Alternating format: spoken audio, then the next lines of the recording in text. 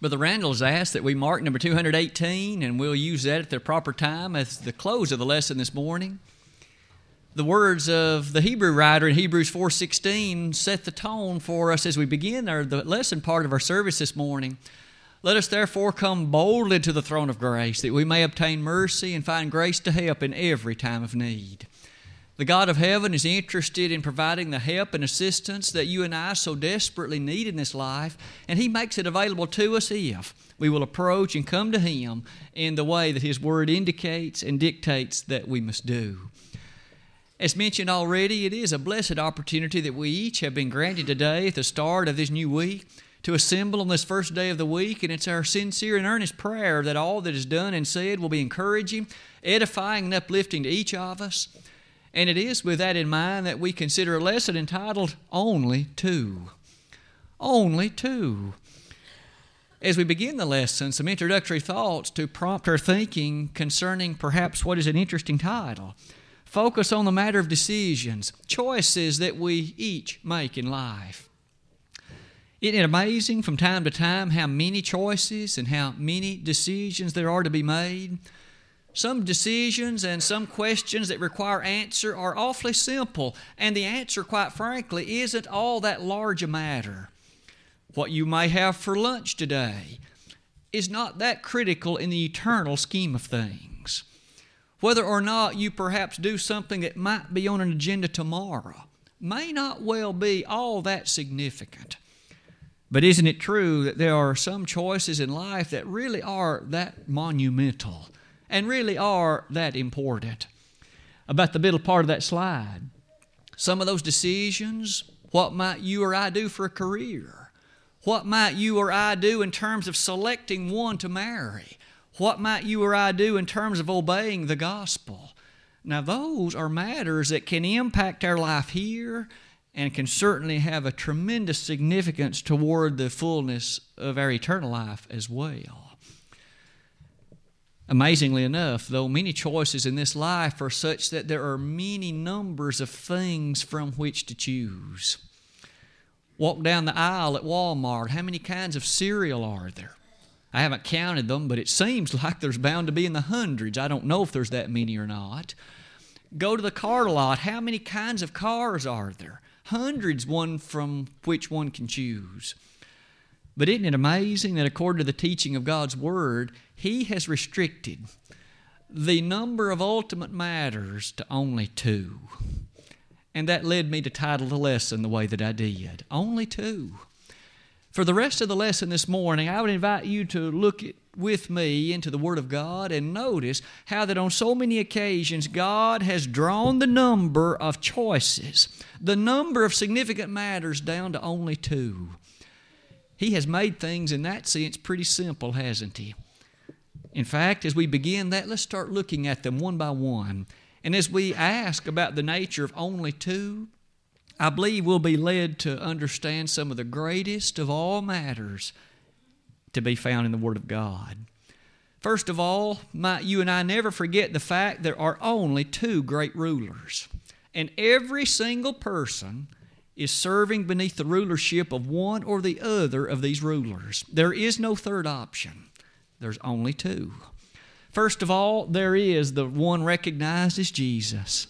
In 1 Timothy 6, verse 15, the inspired apostle, as he wrote on that occasion, Paul on that occasion, he made reference to the fact, speaking of Christ, He is the one and only potentate, King of kings and Lord of lords. That word potentate is an exceedingly interesting term. It literally in Greek means ruler or sovereign. In other words, Paul wrote there is this leader, this sovereign, this ruler. His name is Jesus. We appreciate then that there are those who serve beneath His rulership and they follow Him.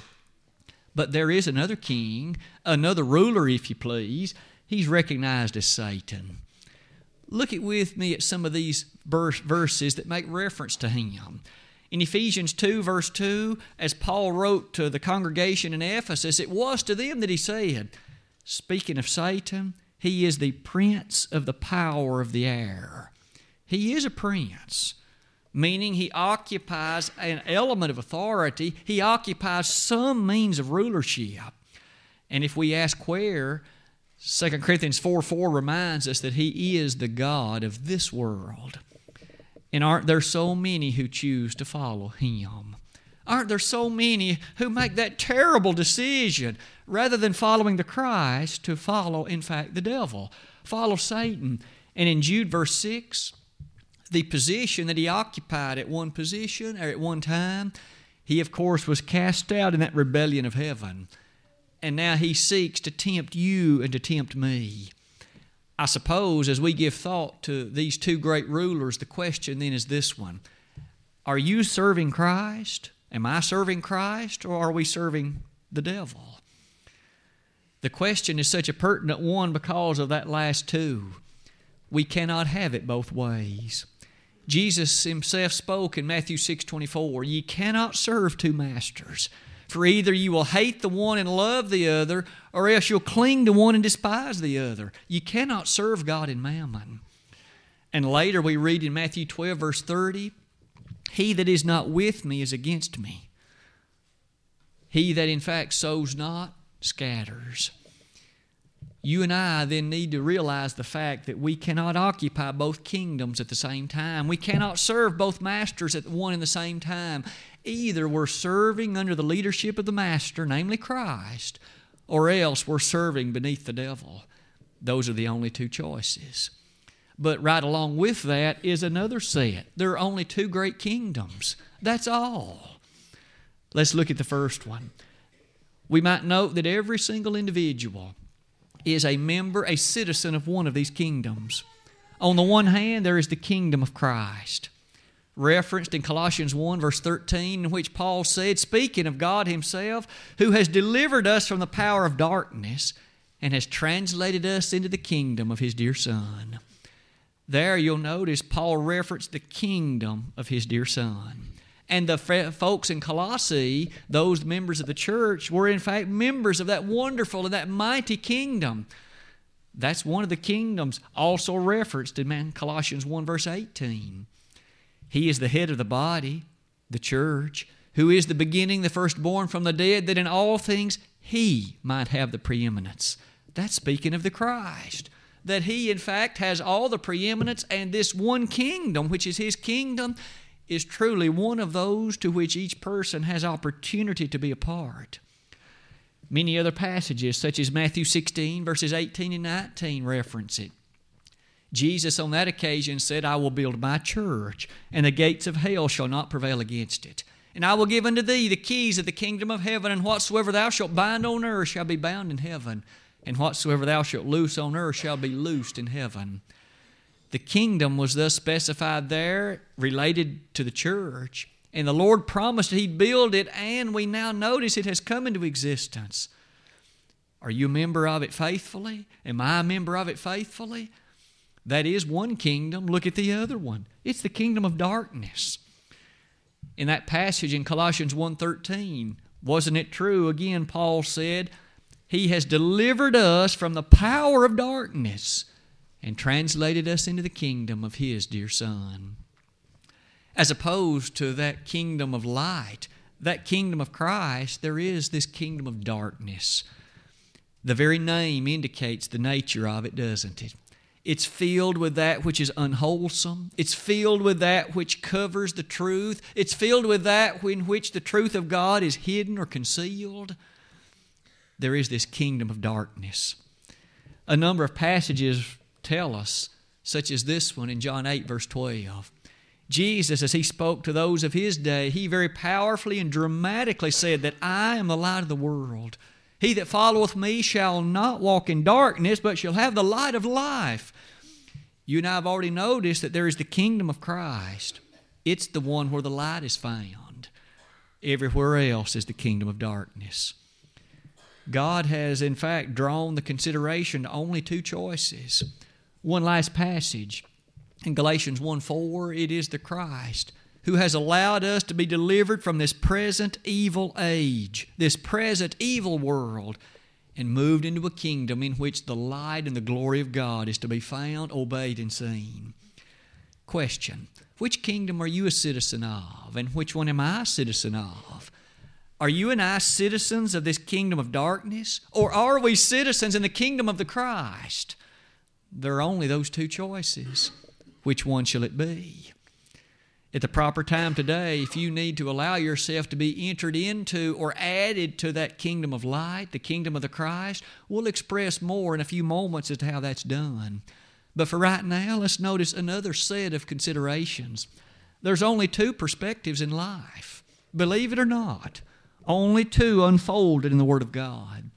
Every single individual, including you and me, chooses one of these pathways, one of these matters as descriptive of the character of our life. First of all, one could walk by faith. Hebrews 11 verse 1 reminds us that faith is the substance of things hoped for and the evidence of things not seen. And 5 verses later, the inspired writer noted, "But without faith it is impossible to please Him. For he that cometh to God must believe that He is, and that He is a rewarder of them that diligently seek Him." Faith, the lovely wonder of its presentation in the Word of God. Maybe it is that passage in 2 Corinthians 5:7 that brings that fully before us right now. Paul wrote, "For we walk by faith and not by sight." Thus we have the walkway through life that we call faith. It directs us and prompts us to appreciate the relative truth of all that God has revealed by nature of the fact that He said it. We understand that though men may question it, some may doubt it, many others rebel against it, but still the truth of God stands absolutely firm, supreme, and a guaranteed matter. For it's still the case that all Scripture is given by inspiration of God and is profitable for doctrine, for reproof, for correction, for instruction in righteousness, that the man of God might be perfect, thoroughly furnished unto all good works. 2 Timothy 3, beginning in verse 16. On the other hand, aside from the walk of faith, there is the possibility of walking by sight. That is to say, basing one's life, one's decisions, one's choices, one's matters upon what one sees and what the physical mind might consider to be a guaranteed matter.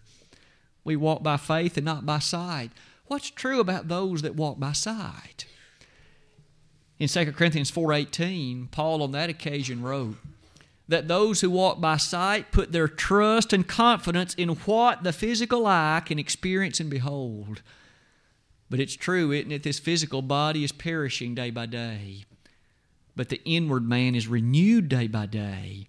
And in verse 18 it says, "We look and walk toward that which is eternal, not that which is only temporary." The question then that comes to you and me here might point us back to old Naaman in 2 Kings, the 5th chapter. Naaman was afflicted with leprosy. And he learned, however, about a young girl, a damsel in Israel, who had the means whereby, or from her, that there was a prophet in Israel that could, in fact, lead to his healing. He came, and when Elisha, in fact, only sent him word that he was to dip in the Jordan 7 times, Naaman was unsatisfied with that message. He wanted something that had to do with sight. I want him to come out, speak with me, hold his hand over me, and perform some momentous ceremony. All he wants me to do is dip in a muddy river 7 times. You see, he wasn't walking by faith. And he almost wasn't healed of leprosy either. But thankfully his servants reasoned enough with him and said, "If he had not asked you to do some great thing, would you not have done it?" And so he did go and dip 7 times in the Jordan River.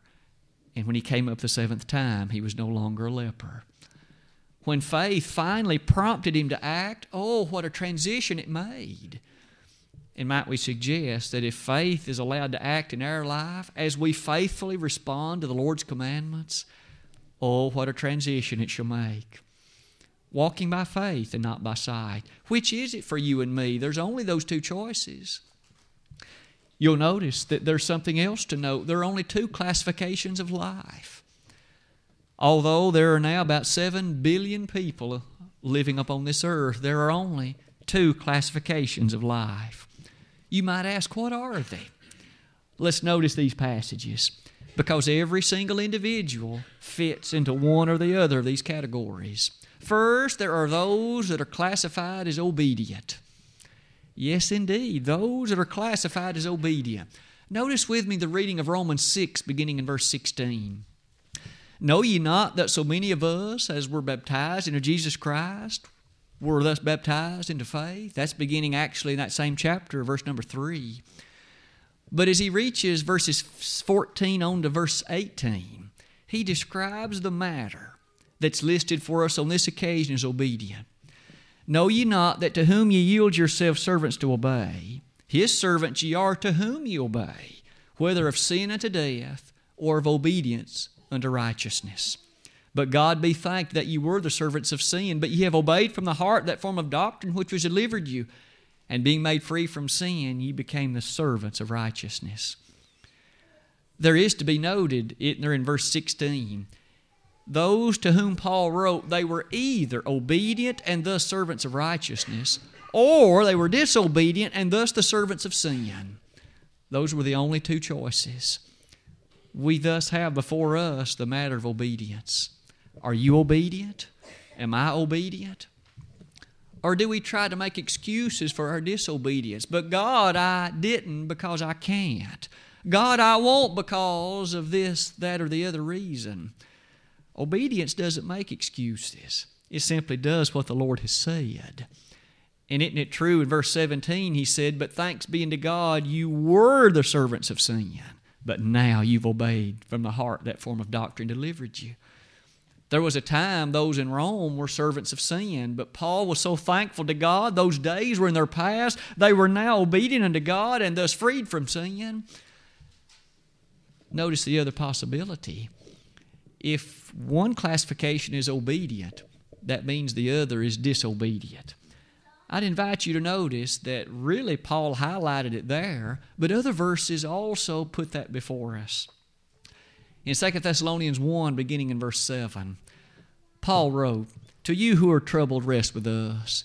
When the Lord Jesus shall be revealed from heaven with his mighty angels in flaming fire, taking vengeance on them that know not God and obey not the gospel of the Lord Jesus Christ, who shall be punished with everlasting destruction from the presence of the Lord and from the glory of his power. Paul wrote that there's coming an occasion in which the great Christ shall be revealed from heaven, and he's coming back in flaming fire. To what end? He says to take vengeance. On who? To those that didn't obey the gospel. What a frightful exposition. Those who are disobedient, those who did not obey, they're listed on that says will be the ones reaping the wrath of the coming Christ. As you think about that matter of disobedience, notice even in the Old Testament, that very thought is put before us in Hosea 14, verse number 9. The closing verse to that book, the inspired prophet on that occasion said, who is wise, and he shall understand these things? Prudent, and he shall know them, for the ways of the Lord are right. And the just shall walk in them, but the transgressor shall fall therein. The transgressor is the one that's disobedient, that will not follow the things God has revealed, and as a result of that will receive the terribleness of his wrath. Which classification are you in today, my friend? Are you amongst the obedient, or are you numbered amongst the disobedient? There are only two choices, and it's left to you and to me. What about another consideration? There are only two categories in life. You might notice that the last two, as well as this one, all join together in a harmonious way.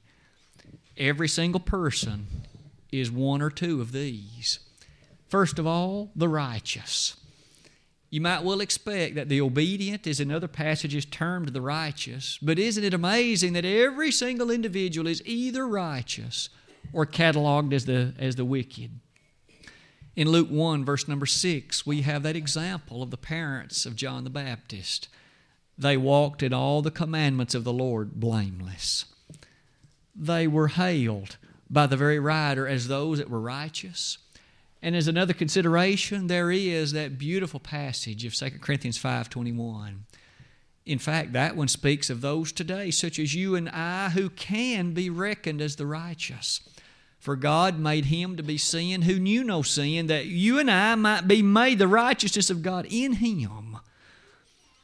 There is the righteous, but there's also the sad spectacle of the wicked. Look at some of these verses. In Psalm 1, beginning in verse 1, "Blessed is the man that walketh not in the counsel of the ungodly, nor standeth in the way of sinners, nor sitteth in the seat of the scornful. But his delight is in the law of the Lord, and in his law doth he meditate day and night. And he shall be like a tree planted by the rivers of water, that bringeth forth his fruit in his season. His leaf also shall not wither, and whatsoever he doeth shall prosper. The ungodly are not so, but are like the chaff which the wind driveth away. Therefore the ungodly shall not stand in the judgment, nor sinners in the congregation of the righteous. For the Lord knoweth the way of the righteous, but the way of the ungodly shall perish." There's only two choices based on that psalm. There's the ungodly or wicked, and there's the righteous. As you think about the ungodly, wasn't it Paul who made reference to them in Romans 1, beginning in verse 16? It's especially noted in verse 17, "The just shall live by faith. For the wrath of God shall be revealed from heaven against all ungodliness and unrighteousness of men who hold the truth in unrighteousness." Which is it, my friend, for you and me? Are you wicked at this moment in life, or are you reckoned among the righteous? The choice is yours, and the choice is mine. What about another possibility of but two? What about the roadways through this life? We each understand that something tremendous begins at the time of conception. And then ultimately, about 9 months later, birth is given, and at the time of the cradle, this baby is now upon earth. But there is coming a time, if the Lord delays His coming, that baby shall meet its death. The end of its life will come. We're all marching toward that end, again, if God or if the Christ delays His coming. During that interval of time, from cradle into grave, there are but two roadways through life that can be chosen. That's it. As remarkable as that number is, listen to how the Bible describes them.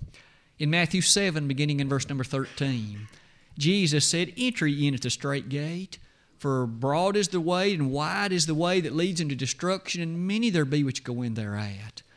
Because narrow is the way, strait is the gate that leadeth unto life, and few there be that find it." There is thus a wide way that leads to destruction, and there's a narrow way that leads to life, and those are the only two things the Lord has mentioned. You and I might note then that one can be traveling on that wide way. It's that wide way that, of course, is easy to travel. It's the wide way that leads, in fact, to that eternal perdition and eternal ruin. But that is to be distinguished to that narrow way that's difficult to travel. It requires great intensity, diligence, and effort. But oh, how it leads to life. Which way are you traveling today? May we each be very, very honest with ourselves. Which way am I traveling? Are you walking on that wide way because it's easy, it's effortless, because in fact it's so tremendously satisfying for many things in the flesh? Or are you setting aside the desires and the pleasures often the world has to offer and striving to walk along that narrow way that leads into everlasting life? There are only those two choices.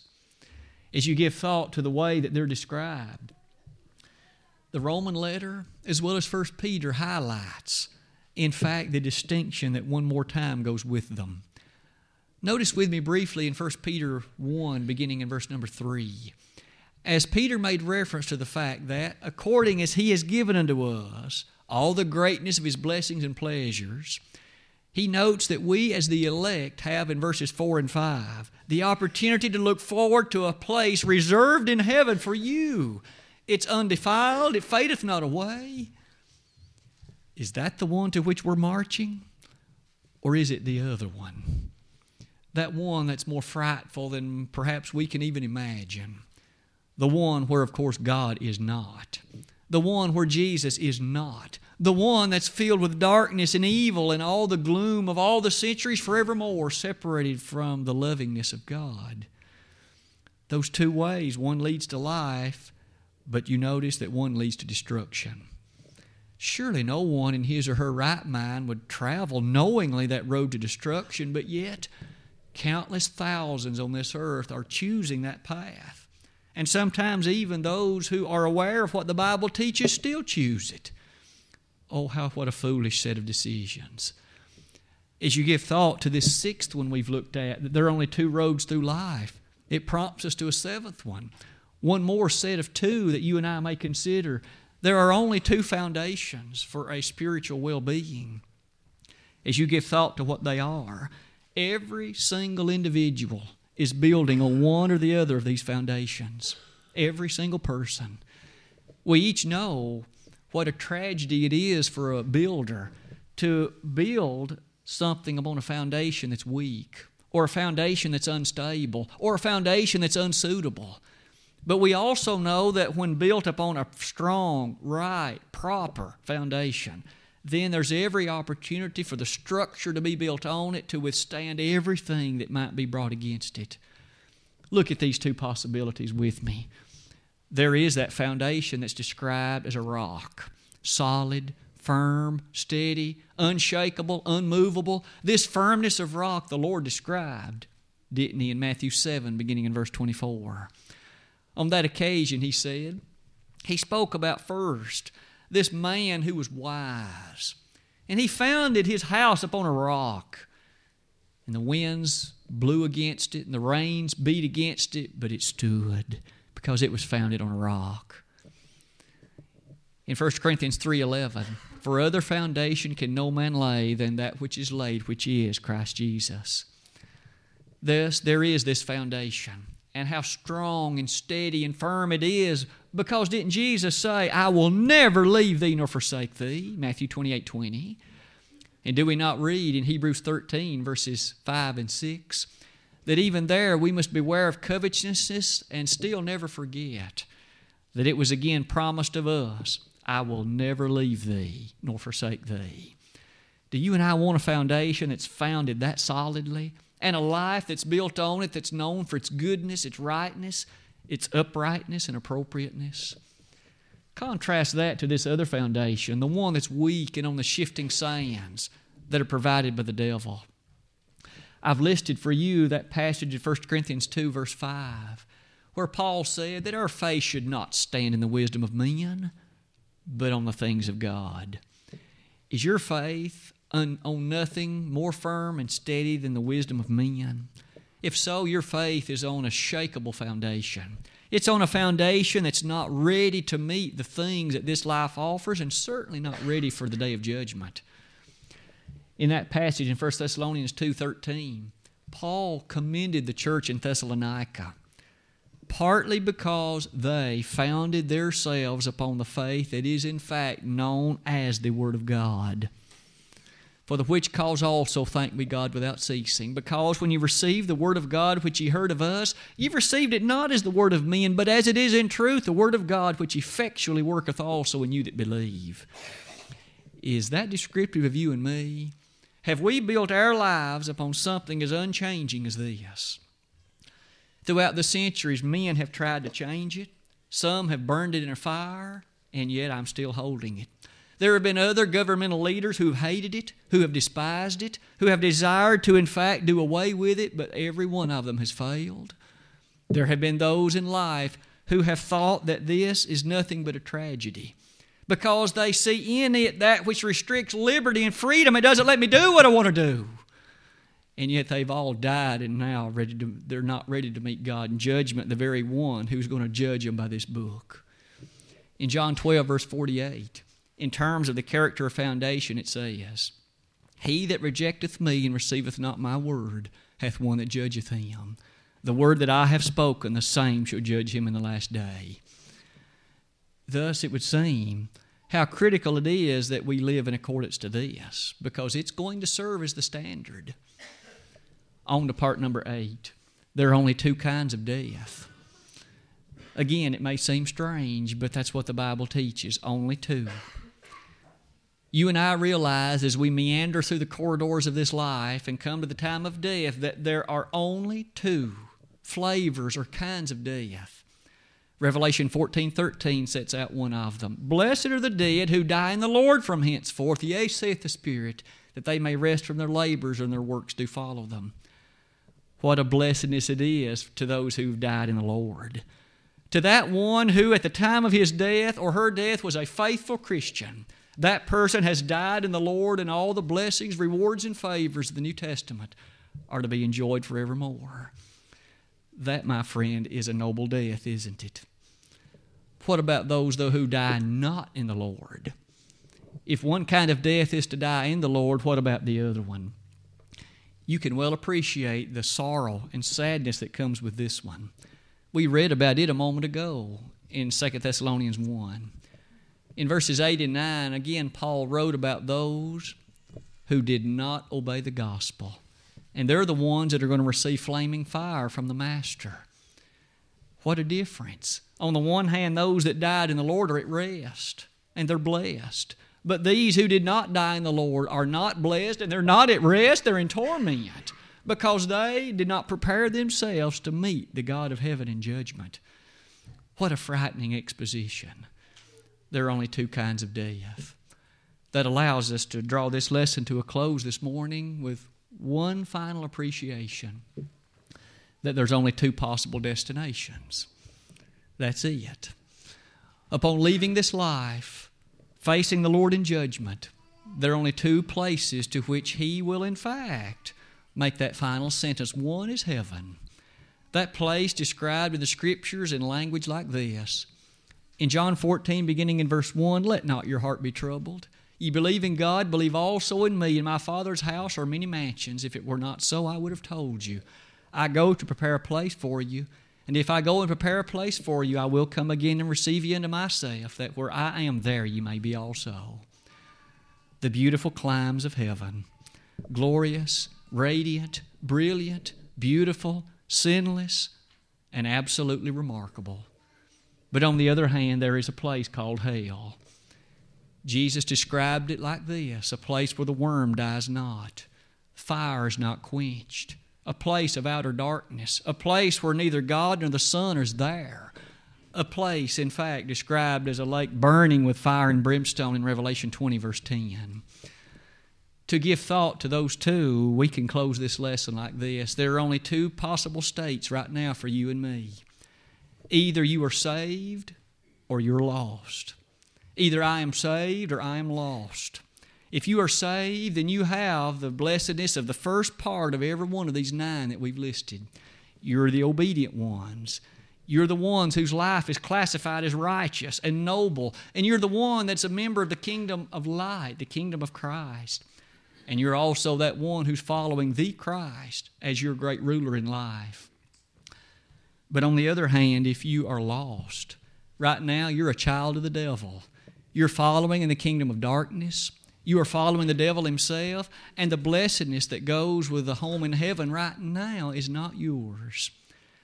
This song of encouragement is going to be sung in just a moment, and if you, by giving thought to these things we've listed, find yourself on the negative side of them, today is the day to make a change. The 4th day of December, 2011, could be a monumental day for all eternity for you, because this could be the day your name is written in the book of life and it remains there. If we could be of assistance to you in your obedience to the gospel of Christ this very day, in order to move from that state of the kingdom of darkness into the kingdom of light, you must obey the gospel. You need to hear the word of the Lord. You need to believe with all your heart that Jesus is the Christ, the Son of God. You're required to repent of your sins, to confess the name of Christ as the Son of God, and then to be baptized for the remission of sins. Upon so doing, live faithfully until death, Revelation 2, verse 10. It is that brings us to this thought: if you have not lived faithfully, though once a faithful Christian, if at this point you know that you are not on the positive side of these 9, but you have lapsed back into the negative, why not come back to your first love today? A change could be wrought in you that will redound unto your great benefit here on earth, and truly to your benefit forevermore. If we could help you in any way today by initial response or by prayer of rededication, we'd be honored to assist and to help and to do that while together we stand and while we sing.